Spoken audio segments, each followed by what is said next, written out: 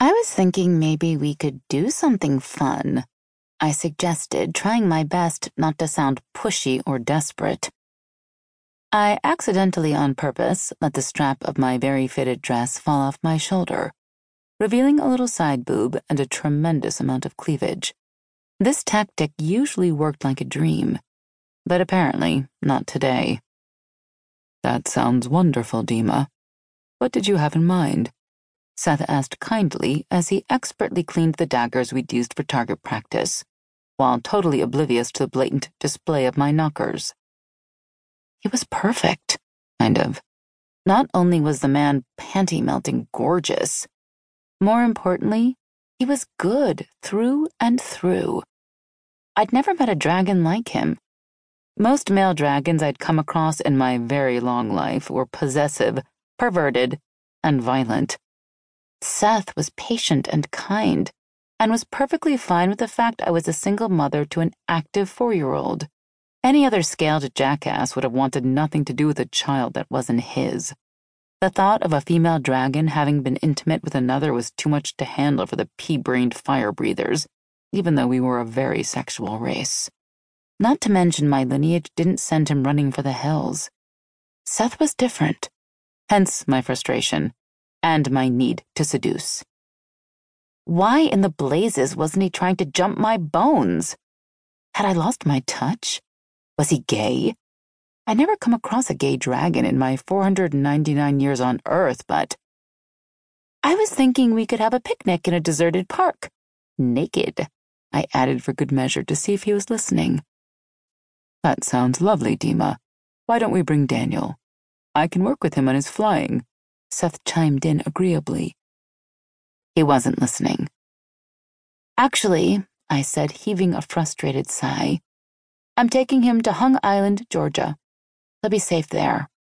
That's an outstanding idea, Seth replied with a genuine smile and a gentle nod of his head.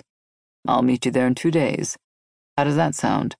Great, I said with forced enthusiasm. I'll see you then. Is there something wrong with me? I asked as I took critical stock of myself in the mirror. I looked like I always did. I'd done nothing to earn my looks except be born. Wild red hair, emerald green eyes, slim figure, tall, and nice tatas, all inherited from my mother. Most dragons were appealing. It helped us attract prey, not that many of us lived that way anymore. Since melding in with the humans for the last several hundred years, most of us had reined in our barbaric tendencies of old. Plus, we ate food just like the humans. Grocery stores and restaurants were plentiful.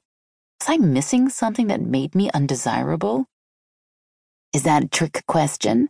Essie, my new werewolf friend, asked with a smirk as she looked up from the coloring book she was sharing with my son Daniel. You breathe fire.